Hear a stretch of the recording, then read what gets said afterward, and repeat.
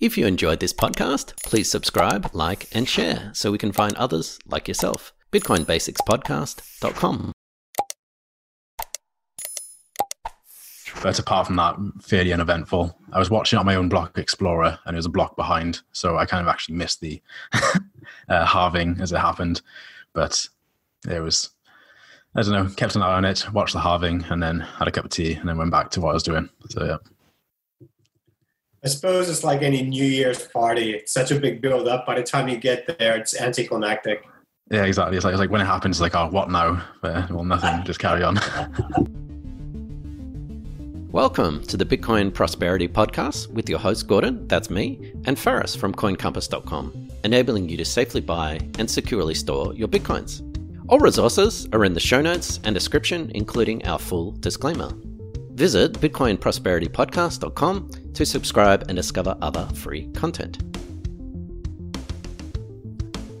Hi, everyone. Welcome to another episode of Bitcoin Prosperity Podcast here with Ferris and Gordon. And Gordon's going to introduce a very special guest for us tonight. But before we do, today is Tuesday, the 12th of May. It is 9 a.m. UTC time. The price of Bitcoin, according to Bitstamp, is 8,758.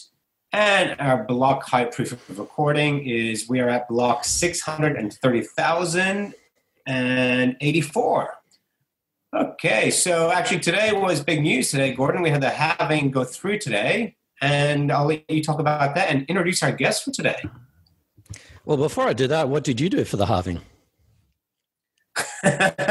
Uneventful for me. I've been through one of these before, a couple. Okay. I at 2 a.m., I was watching Tone Vays' live stream. He had about 50 guests on Zoom, including the Winklevoss, Mike Novogratz, and a few other people. So that was absolutely awesome. But I think the highlight, and I absolutely love Tone, and I hope Tone comes on our podcast, but Tone has enough trouble organizing himself, his own microphone and speaker. To see him try to organize 50 guests on Zoom, mute, unmute, it was just a total nightmare. So that was my highlight of the halving. Okay, no offense, Tone. We want you on our podcast. Today, we have a very special guest, and we're actually really privileged to be able to interview people from all walks of life and different aspects of Bitcoin. So it's an honor to do that. So we're going to introduce Greg Walker. And usually what we do, Greg, is we say, tell us about yourself sort of thing. But I thought I would read from your website, and then you can say whether that's correct or not. Okay. So Greg is a web designer, walker, guitar player, traveler, beer drinker, organizer of the Bitcoin Sheffield meetup. By the way, you have an awesome video that I'll link in the show notes, starting with Bitcoin video, getting started with Bitcoin video. Member of Sheffield Geeks, creator of BitcoinRain.io, transaction visualizer, creator of LearnMeABitcoin.com, which is where I learned about you, Greg. And I think that started as a poker site. How correct or incorrect am I? That's fairly good. Yeah, that'll do. Thank you very much. That's a very kind introduction. Well, tell us, who is Greg Walker besides all that? My name is Greg. I'm now 31. I've been interested in Bitcoin for about 5 or 6 years now. And when I first used it for the first time, I thought, wow, this is quite impressive. Like this works, why have we not had this before? So I looked into what it is, and I was really just, very impressed by it. I thought I was amazed. So I've been sort of trying to learn how it works for the last 5 or 6 years. And I've been making a website, with explanations of how I understand how it works to hopefully try and help other people to understand how it works too. But in general, I just like computers and I like making websites. I like the fact that you can create anything on your home computer, and then anyone in the world can see it. I think that's really cool. So I've been doing that since I was like 15, 16, and I'm still doing it now, still trying to create something cool. So yeah, that's me. You're a man after my own heart, but because you've got long hair, you're either a musician or a Unix developer. Yeah, I'm the latter. Well, I'm not a developer. Well, I'm not a developer, but I do run Linux. So that'll be that. Fair enough. So just before we get into some other questions. What did you do during the halving? Was it eventful? I mean, what is the halving? Do you want to explain to our audience what it is and what it means? Yeah, sure. So the halving, the blockchain is one big file of transactions, and every 10 minutes on average, a new block of transactions will get added onto that file. And it takes energy to do so. But the incentive for a miner to work to try and add a new block of transactions onto the blockchain, you get this thing called a block reward, which a miner can send themselves an amount of Bitcoin that did not exist before. So when Bitcoin first started, this block reward was 50 Bitcoins. And every just over 200,000 blocks, the reward that you can get from a block halves. So it went from 50, it went down to 25, and we were at 12.5. And then yesterday, it came up to block 630,000, and so it halved again to 6.25 Bitcoins. So the rate of new Bitcoins entering the system has halved, as expected. But it happens every 4 years, so I suppose there's not really a lot going on day to day. Bitcoin just runs as it does every day normally, but I suppose the halving is a point where things change. It's mostly uneventful because it's all expected, but it's something to be interested in. So, but I didn't do too much. Had a few bets on with the people of Bitcoin Sheffield, trying to guess the exact time of the halving. I didn't win, but it was worth it. It was a bit of fun. But apart from that, fairly uneventful. I was watching on my own Block Explorer, and it was a block behind, so I kind of actually missed the halving as it happened. But it was, I don't know, kept an eye on it, watched the halving, and then had a cup of tea, and then went back to what I was doing. So, yeah. I suppose it's like any New Year's party. It's such a big build-up. By the time you get there, it's anticlimactic. Yeah, exactly. It's like when it happens, it's like, oh, what now? Well, nothing. Just carry on. That sounds like a typical British response. And speaking of British, Greg, what is because I mean, I guess most podcasts are US-centric, and a lot of the guests that we've interviewed are from the US.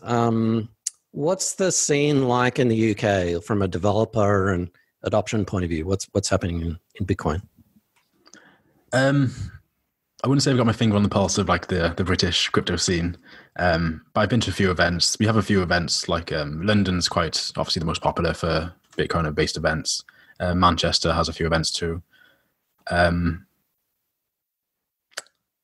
suppose there's things going on, definitely. I'm probably not the best person to ask about what's hot. But then again, I suppose Bitcoin's very digital. Project, so it doesn't really matter where you are located, like physically, you can always get involved. Me being in Sheffield, I wouldn't say Sheffield as much as I'm running a lovely Bitcoin meetup group. I wouldn't say it's a hub for Bitcoin at the moment, but it doesn't matter because everything's online and on GitHub and things like that. So, but I suppose you could live anywhere. The UK is a nice place to live, so yeah, I wouldn't. Yeah, I think that's all I got to say on it. Fair enough. So we asked this question to all our guests. What was your aha light bulb moment when you first looked or even when you first bought Bitcoin? What was that experience like? Just sending it from one wallet to another.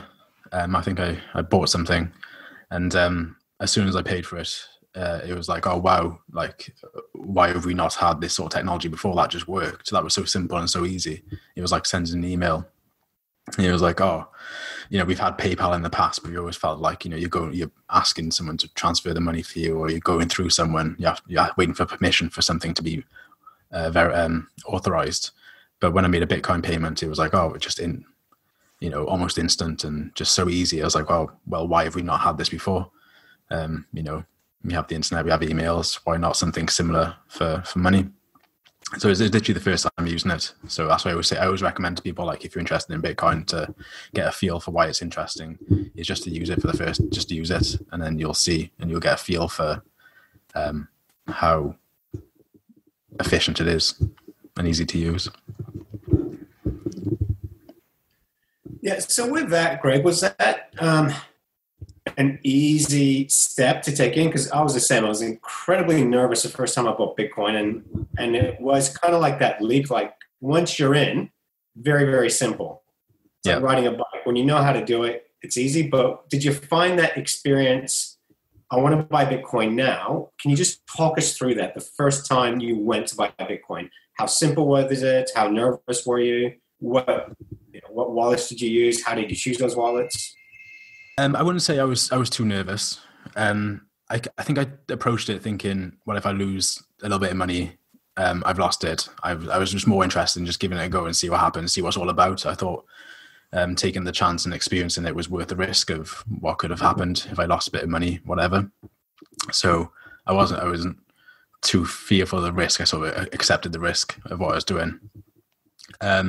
So I bought from a website called Local Bitcoins, which is quite nice. You sort of it pairs you up with other people. So I didn't buy from somewhere like, Coinbase. So that was sort of risky again. But at the time, I just accepted that if I lose this, I lose this. So I think that sort of helped me just sort of not worry about it too much.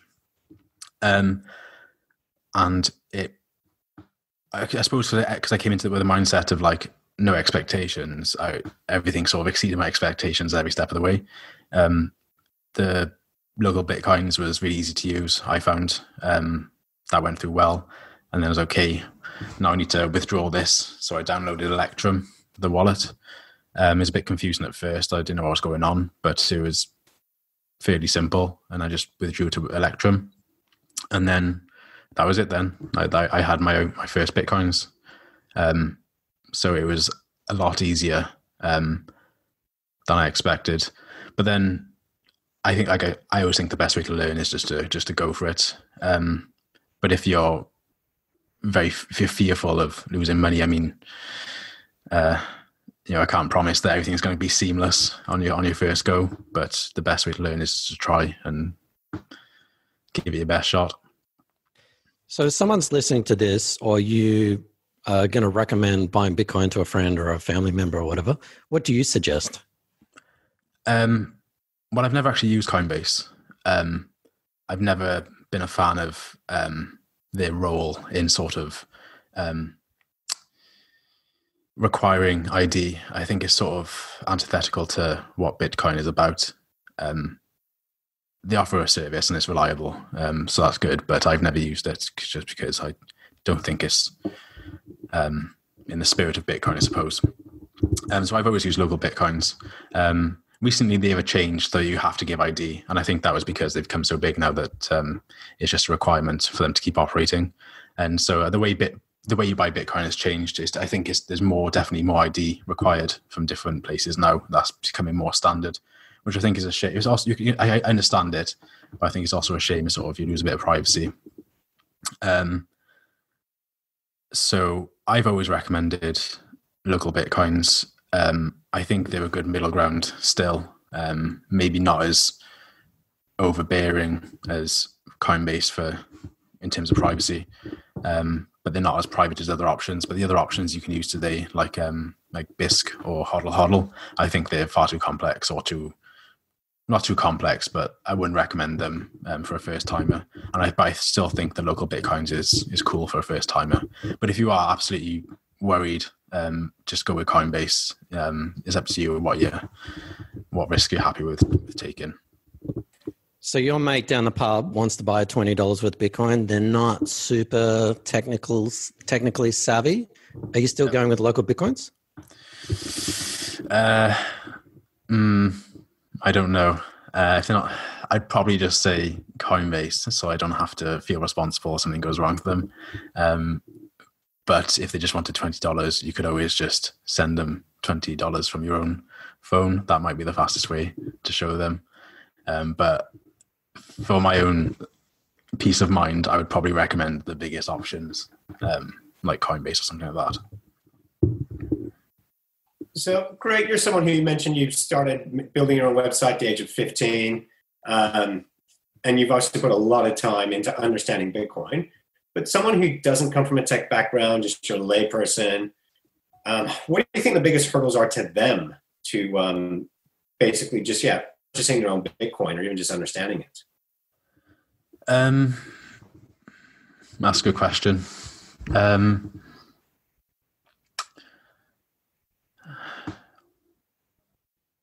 I, I suppose ultimately, eventually, people won't need to understand how Bitcoin works.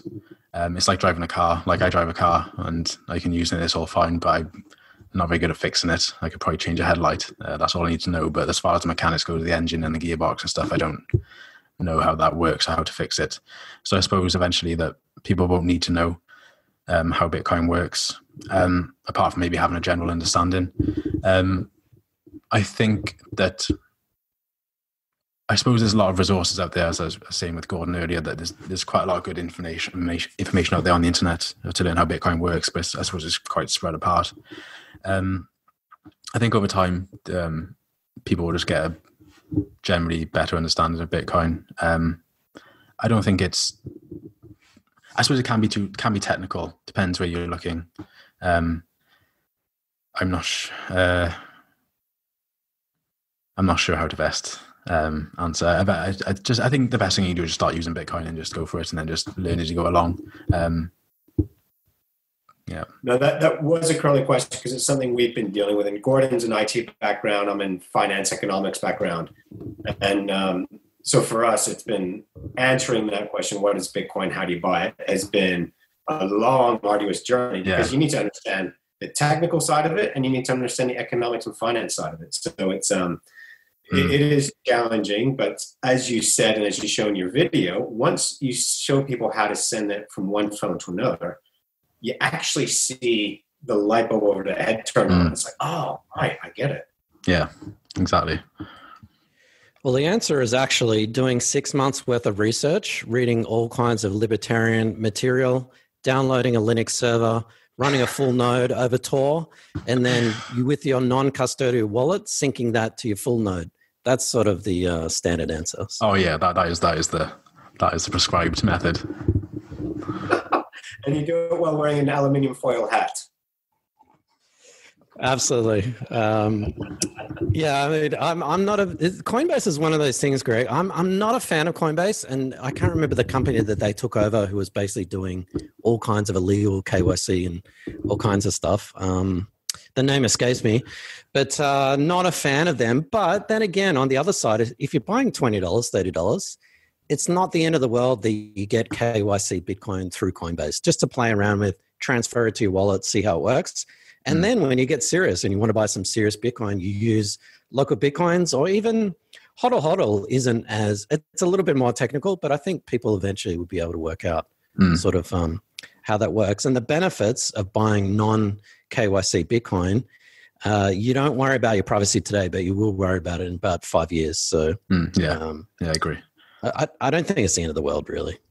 I know. I think if it's like a sort of an easy entry point to get your feet wet, I suppose that's better than not buying anything at all. So yeah, I agree. Yeah. So someone who's not as tech savvy as Gordon, that's what I find is I feel more comfortable when they've got an easy user interface. I can't appreciate the back end like you guys can. I can't appreciate the security like you guys can. If I look at, like, for example, Kraken's user interfaces, not that great. Whereas Zappo had a brilliant one. And I bought my first Bitcoins from Zappo, and I really liked just very simple user interface.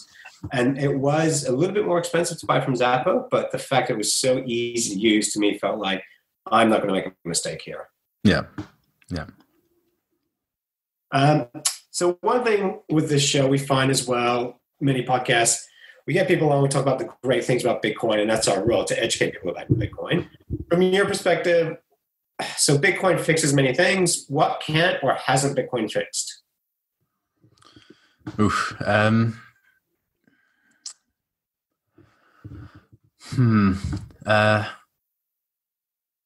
I suppose the biggest problem that it hasn't fixed yet is that it can't be used as a global currency because of how little sort of bandwidth it has for how many transactions it can process per second. So it can't be really used as a day-to-day payment system. I suppose we have sort of Lightning being developed now. I don't know much about Lightning though, but Bitcoin itself can't be used as a payment system, but it would make it for a very good backbone. And it definitely works for that. What hasn't it fixed? I don't know. I don't think it was. I think of it not being necessary to fix something, but also just provide an alternative to what we currently have. Because before we never had an option to not use a currency that wasn't controlled by banks or governments, for better or for worse.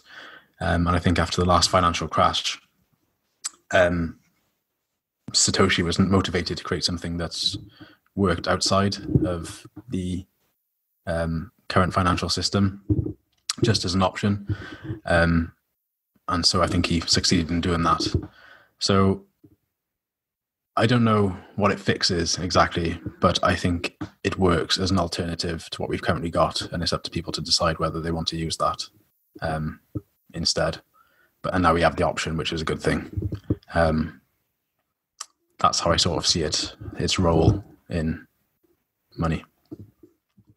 That's brilliant. I couldn't agree with you more. And that's a thing that it seems there's a lot of heated arguments about Bitcoin, because some people see it as it exists to remove the central banks, remove government currencies. That's not going to happen. But as an alternative, that's exactly how I see it. Yeah, I don't think it's like an either or. I don't think it's an all or nothing proposition where everyone's using Bitcoin or everyone's using banks. I think they can both coexist. I think people are always going to want to not have to worry about looking after their own money. So obviously Bitcoin is custodial, so you have to take care of your own funds, which is good. We haven't had that option before, so now you can sort of control your money as opposed to sticking it under your mattress. You can have something that's more practical with Bitcoin. But I don't think everyone's going to want to do that moving forward. So it's nice that we can, but I think people are always going to want to have other people look after their money for them so they don't have to. So I think you'll always have banks in some form. But how that looks in the future, I don't know. But it'd be very interesting moving forward to see how they sort of exist together. Well, Binance is basically the new sort of crypto bank, isn't it? That's certainly how they're heading. One of the arguments from no coiners, or at least even people who have Bitcoin, and I've helped a couple of friends recently just buy $100 worth of Bitcoin, but it's sort of sitting on their mobile phone. And one of the arguments is not that Bitcoin's useless, but it's like, well, what can I do with it? It's sitting in my wallet doing nothing. So why do you think there hasn't been more merchant adoption? And perhaps does that really matter that you can't do anything with it? Well, I do a few things with it. I probably don't use it as much as I probably could, but there's a few websites, like there are a lot of tech websites, like I buy domains like from Namecheap using Bitcoin because that's nice. I pay for hosting for my websites with Bitcoin. I buy computer hardware with Bitcoin. So where I can use it and spend it, I will. I also get paid by some companies for advertising in Bitcoin, so that's handy. So instead of having to go through cumbersome bank transfers, Bitcoin is very, very easy to use. So it can be used, but I suppose it depends if you're working with other people who use it too. I suppose it depends on your experience of how useful Bitcoin is. But I suppose ultimately, maybe some companies are aware that Bitcoin can be used as a payment system for all kinds of payments. It's probably going to be used for more wealth transfers or something like that in the future.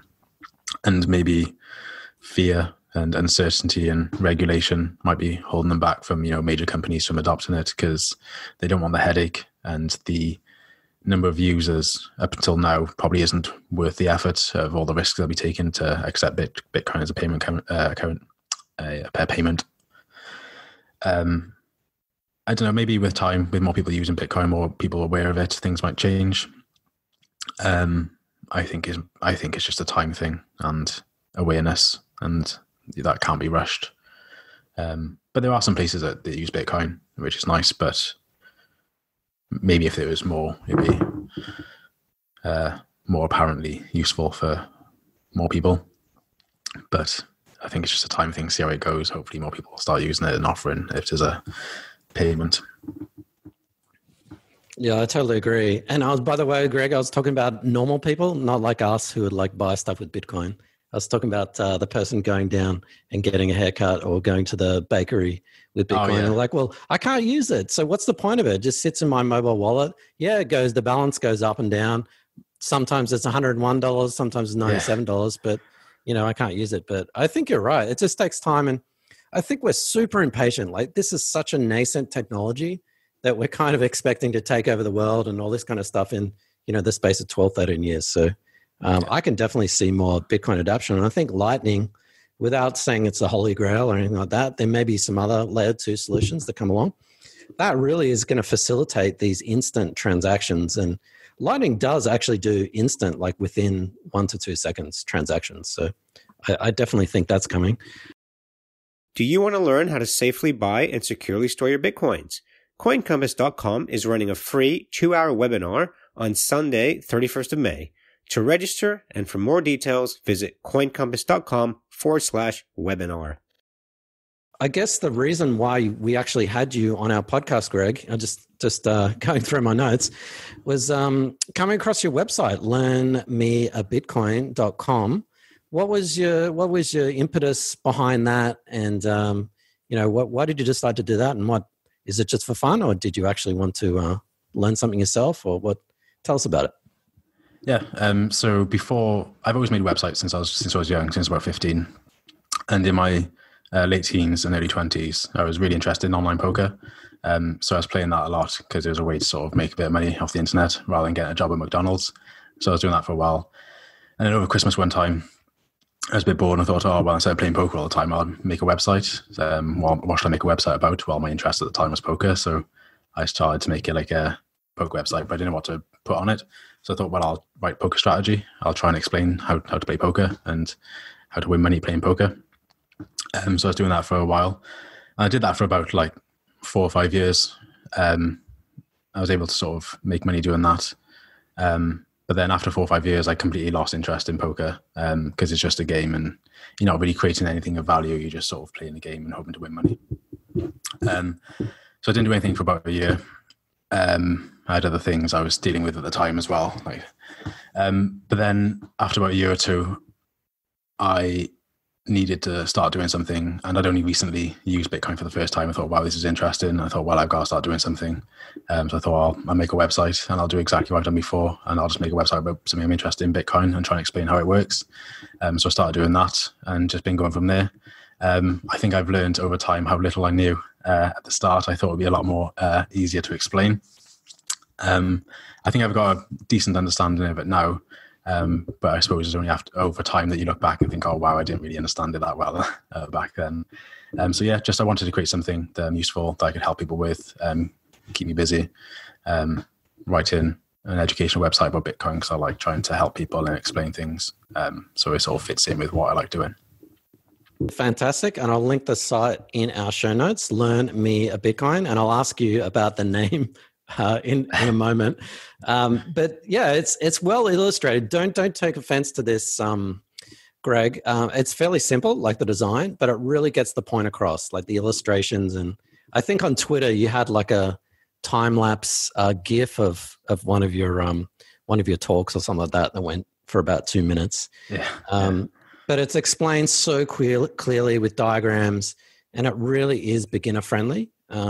Of course, Bitcoin, you can't really understand it in 10 minutes, but it sort of gives you that sort of overall framework. So yeah, congratulations on that. And do you still work on it? Yeah, still. It's a bit of a slow progress. Sometimes I can spend like a week on one page. So the changes come very slowly. So I'm still working on it. I have a vision of where I want it to be. I want it to be more of a sort of complete explanation. There's still a few gaps that I've not covered and a few pages I probably need to update and rewrite. But I'm still working on it, and I'll keep going and see where I end up in a few years' time. Oh, it's awesome. And it's actually quite comprehensive. The first time I looked at it, I thought, okay, it's just that homepage. And I scrolled through it and I thought, oh, that's pretty cool. But then I realized you've got guides, you've got beginner guides, you've even got a mini blockchain explorer. So yeah, well done with that. And we definitely need more of these resources. And we'll definitely link it from our site so that people sort of new to Bitcoin can, really get stuck in. So well done. Yeah, that's one thing. That's one thing we can really appreciate is taking the complex world of Bitcoin and just trying to explain it succinctly and simply. Yeah. What's been the hardest question or hardest aspect of Bitcoin for you to define and explain? I think Possibly. Oh, that's a very good question again. I think the first one I struggled with was where do Bitcoins come from? I couldn't fully explain that for a while in a way that sort of people would be happy with. Where do they come from, Greg? That's cool. They're just magically printed and then they appear in your wallet. That's what I thought. World of Warcraft gold. Awesome. Internet funding money. I suppose another one is like, so who controls Bitcoin? That's another rabbit hole. I suppose it's people asking questions that are obviously make sense, but don't fully realize to explain it is probably a whole topic, a whole 2-hour. It sounds like a simple question, but the answer is more complex than people might think. But I think maybe apart from that, how private keys and public keys and addresses work, because then you're going down into sort of like cryptography, which is very interesting, but also trickier to explain. I don't know. It can all be quite. I'll relate to where the Bitcoins come from, explaining Bitcoin mining. I recently had a conversation with someone or just chatting with someone on Instagram, and they were like, explain to me how Bitcoin mining works. And I gave them a link to our podcast. Like, can't you just tell me now? No, yeah. I'm not going to. You just sit down and give a full speech on the whole thing to really put it across. Yeah, we have a website, and you'd appreciate this. We have a website, we have podcasts where we spend time trying to explain it to you. So, I'm not going to try and explain it to you over Instagram. Yeah, how long have you got? That would be a challenge for us with a series of pictures. It's a challenge I rejected. Yeah, probably a good thing. But Faris actually did a talk at a pub a while ago. And one of the things about explaining Bitcoin is you can't just dive straight into it. You can't dive straight into blockchain. There's all these fundamental building blocks. And for example, Faris has a really good talk on the history of money. And it's sort of like you need to people sort of need to understand sort of money and value and where that comes from. Then you need to know a little bit of basics about peer-to-peer networks and all this kind of stuff. And so you're building all these building blocks, and it seems like you're doing all this work, and then you're like, okay, now I'll tell you about Bitcoin. You can't sort of dive straight into it, which I find is great, but it's also frustrating that you can't explain it within 30 seconds. Yeah. I think everyone's searching for that 30-second explanation that everyone understands, but I don't think it exists. I think it just gets built up over time. Just start it's somewhere. It's the equivalent of explaining the internet in your early 90s. Like you just YouTube when Bill Gates was on David Letterman. And just that's a fascinating interview to watch. And Letterman goes, tell me about this internet thing. What is it? And doesn't get it and mocks him. So that's where we are. And you guys were talking before about like some of the frustrations of Bitcoin. And one of the best analogies I heard was people are treating Bitcoin now as if you were expecting to watch Netflix on your iPhone in Nigeria 20 years ago. And technology has progressed that far that people are expecting Bitcoin to progress where technology are, not understanding some completely new technology. Yeah, I think it's got some way to go. Definitely. Well, how about we give you a bit of Q&A, Greg, if you don't mind. We've actually doing this series, YouTube series, which Faris and I were going to do a podcast every single day answering a short question. And I think our podcast ended up being 25, 30 minutes long. We're planning on 5 to 10 minutes per question. I think we're up to day 27. So we're actually day 27. It's taken us about 2 months to get there. But what we thought, we've got you here anyway. How about we, instead of us answering them, get a different perspective, and you answer a couple of questions if you're up for it. Oh, I'll give it a go. All right, thank you. One of the things that makes Bitcoin really interesting to me is its ability to decentralize currency. A lot of problems have come with government monopolies over currency, and that the ability of the peer-to-peer technology to decentralize that authority is good in a lot of ways, but it also makes it a threat to those power structures. And I'm curious what the ramifications are of that. Like we've seen countries make moves to try to keep people from using Bitcoin. I wonder how you see that playing out. Can countries and governments, power structures, can they keep people from using Bitcoin? Can they pass laws against it? Can they wage like an economic war on it and sort of drive down the currency? What are the things that can be done to fight against Bitcoin? And do you see those as being problematic to investment in the currency? So, like threats to Bitcoin, so what could sort of kill it?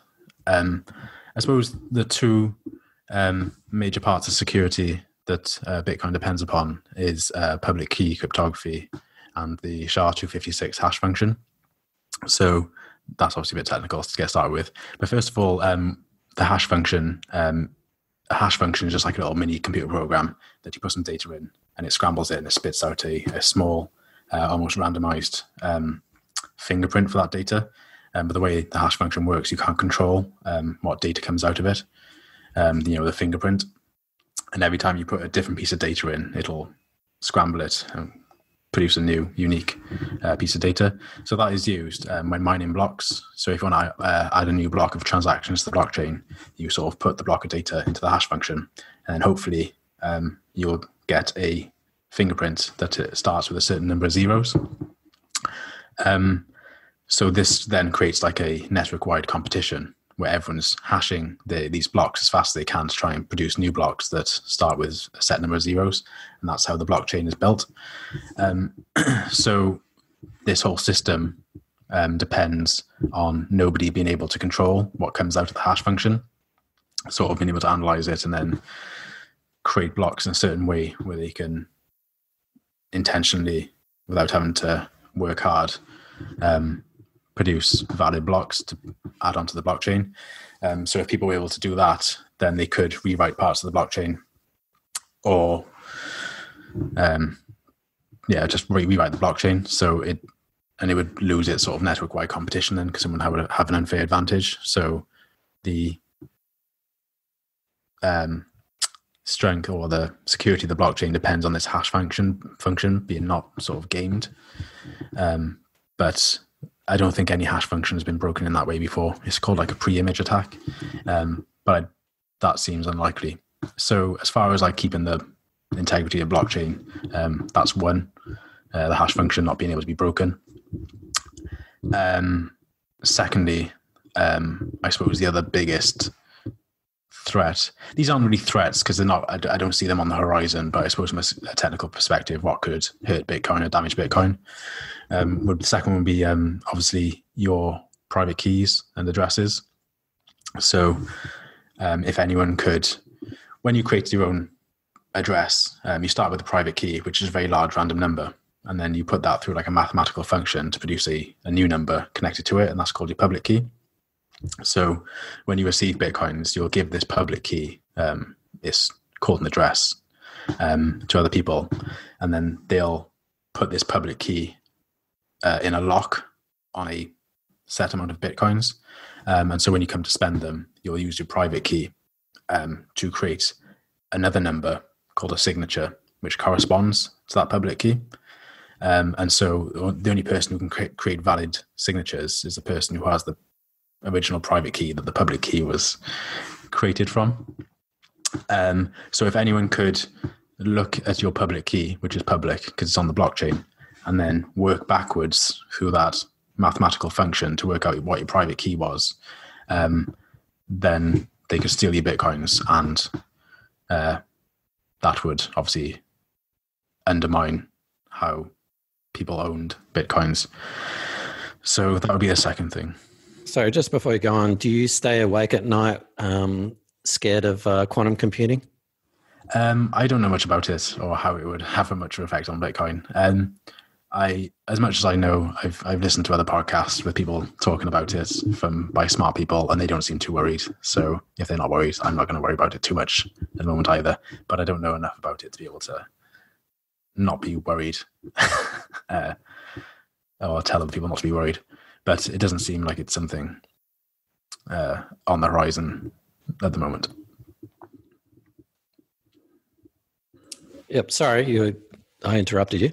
Oh, that's fine. So yeah, but then not being able to work back from so when you give somebody a public key, there's mathematical laws there that prevent people from working backwards to get your private key.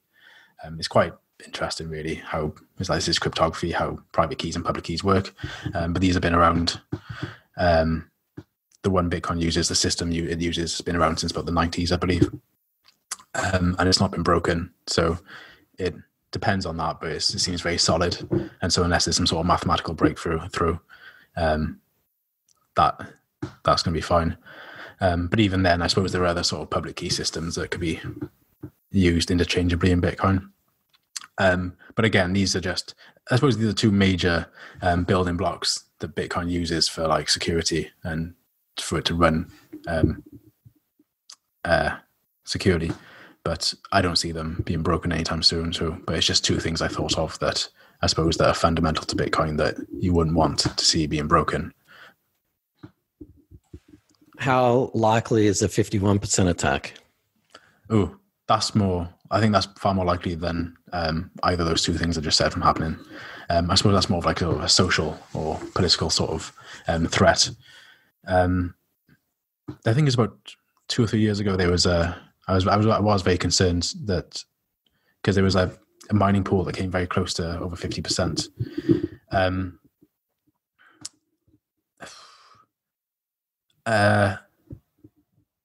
It would take a lot of energy and money and resources to be able to perform a 51% attack.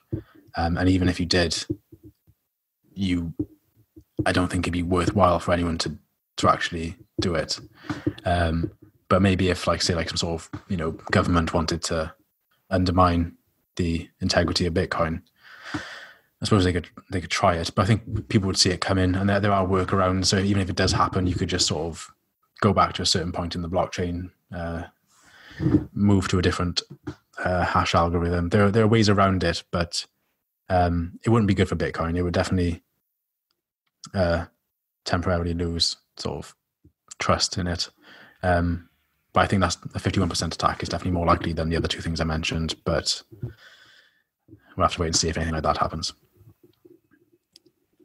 One of the things that I actually just learned yesterday, I never ever considered this, and I think all these attacks are pretty unlikely.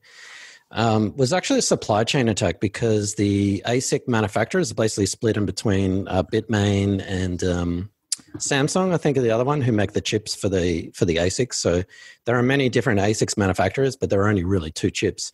What if someone actually, supplanted one of those chips? That could be actually a pretty major threat to Bitcoin, I think. But again, with all this stuff, and Faris and I have discussed this before, people are looking at the Bitcoin blockchain all the time. So even if something like this happened, within 1 block, 2 blocks, some developers would be able to have a fix, even if it was something extreme like move to say another proof of work algorithm temporarily or something like that. So I'm not worried about any of these things.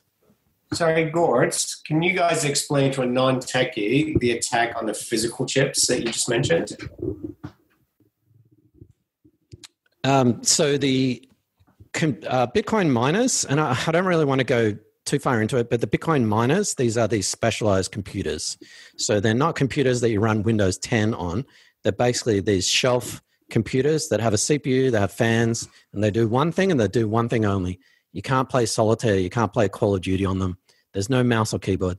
They just solve this mathematical puzzle that Greg was talking about to mine Bitcoin. But there may be many manufacturers, but those manufacturers are really just putting a case and a sticker over it if there are only 2 actual manufacturers of the CPU chips.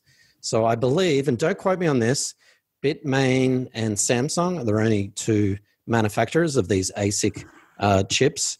And so if there was one of them to go rogue or there was some malware in it or something, I have no idea, in one of them, then yeah, potentially overnight you could have, more than 50% of the ASICs, the Bitcoin miners, running this malicious mining or however they wanted to do it.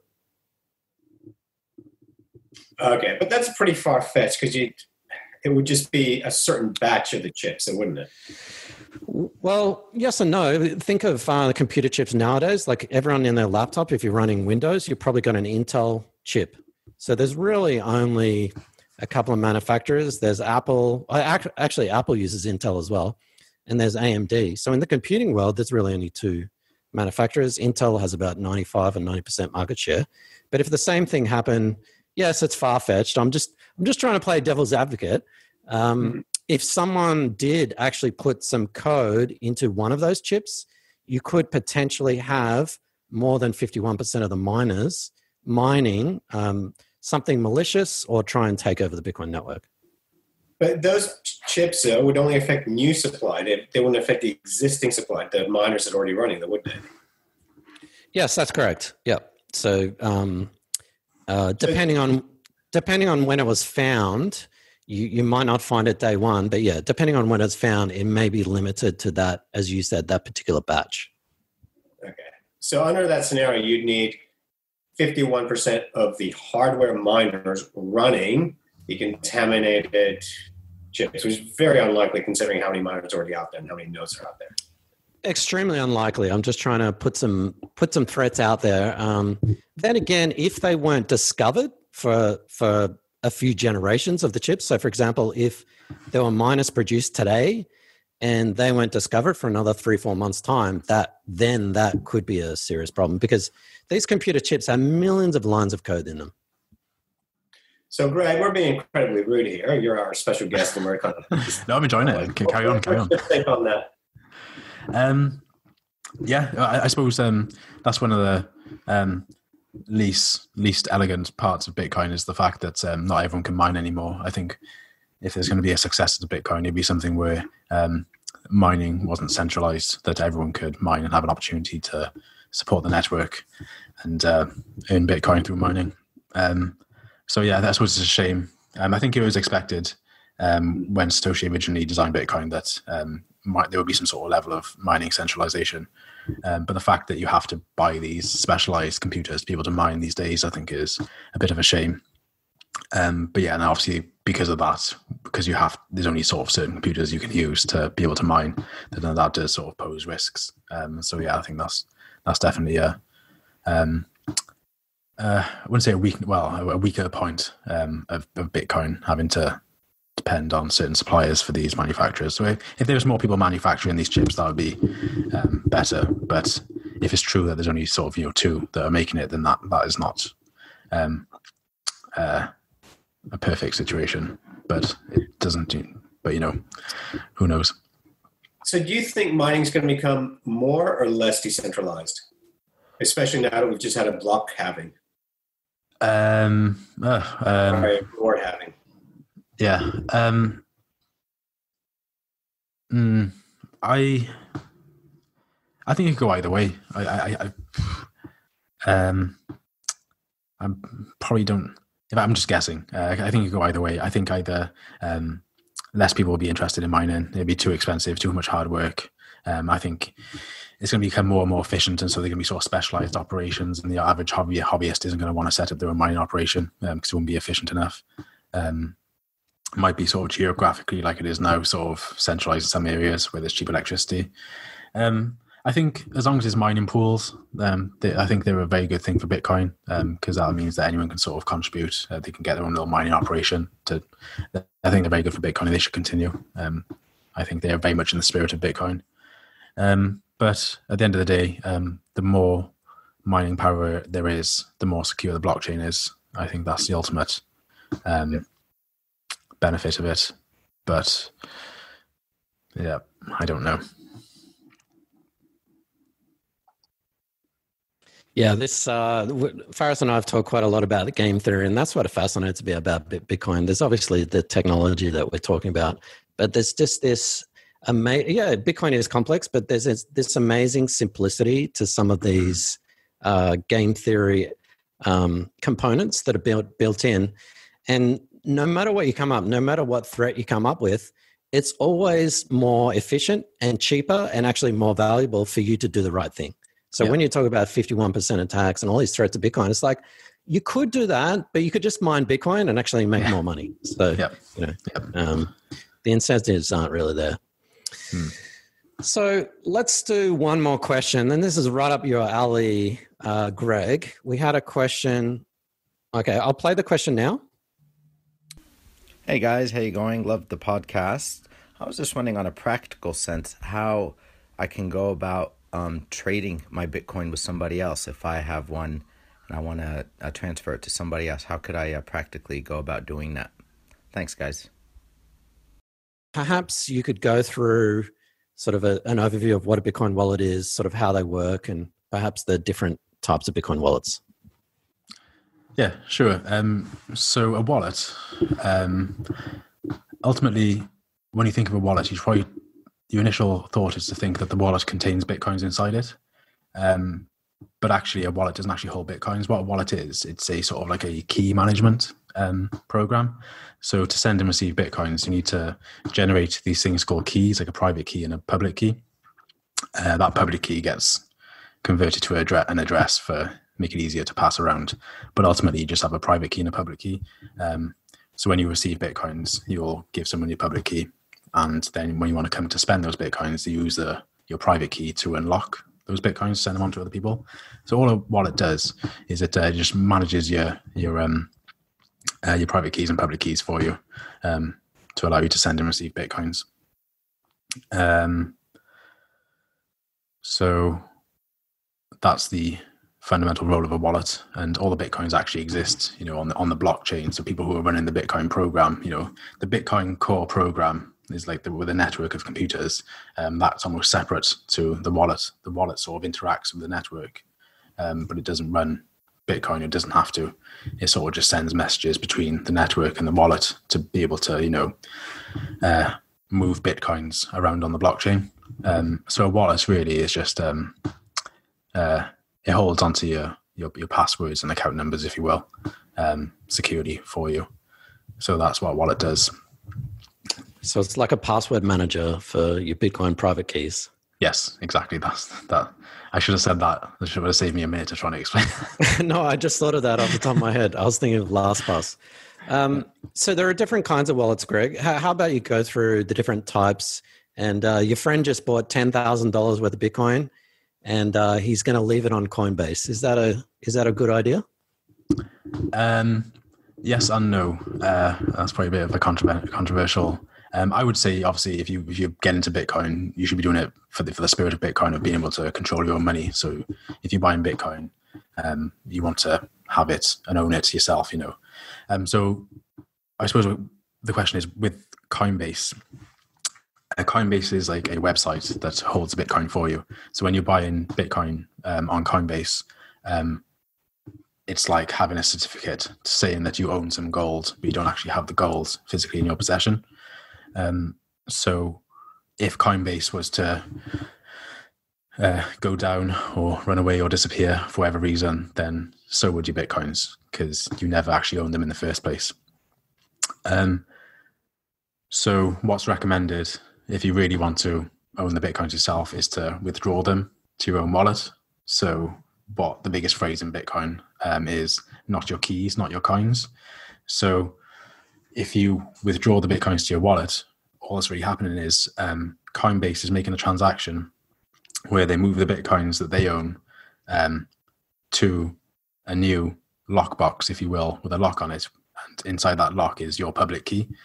So you own have the sole ability to be able to move those Bitcoins on, and they belong to you. You're in sole possession of them. Obviously, that brings its own risks. So if you're worried about losing, if you don't trust your own security, or you don't want to be able to handling that amount of money digitally on your own computer with your own keys, I think it's quite simple, really, surprisingly simple to do so. But if you're just in it from a purely investment perspective, which I don't really care for, I think there's more to it than Bitcoin than that. But obviously, investment's obviously one of the biggest attractions for some people. Then maybe leaving it in Coinbase. If you just only care for just to buy it and hold it and then sell it for a profit later on, that might be a better option for you. But if you really want to get into Bitcoin for what the spirit of Bitcoin, I would say withdraw it to a wallet. And so a wallet, you can just load one on your phone, on your computer, and all it will do, it'll generate private keys and public keys that you can use to be able to receive Bitcoins. So what you do, you would generate a public key for you or an address. You would enter that into the Coinbase website, click submit, and then hopefully, if they're honest, they will create a transaction for you and lock those Bitcoins to something that is a key that you control and only you control. So ultimately, if you were to lose those keys or you didn't back it up correctly, then you would also lose the Bitcoins. So it's a double-edged sword, but it gives you complete control of your money, which is what Bitcoin is about. Yeah, I mean, I apologize for leading you down the garden path there, because that's basically what our business is all about: how to safely buy Bitcoins, but then how to securely store them. Yep. So, hardware wallet versus paper wallet or metal wallet. Yeah. So, I suppose they're different. Well, first of all, your typical wallet on computer, that's often referred to as a hot wallet because it's connected to the internet. So if some sort of malware or viruses were to get into your computer and would log in your keys, there's a chance that your private keys could be exposed and your Bitcoin stolen.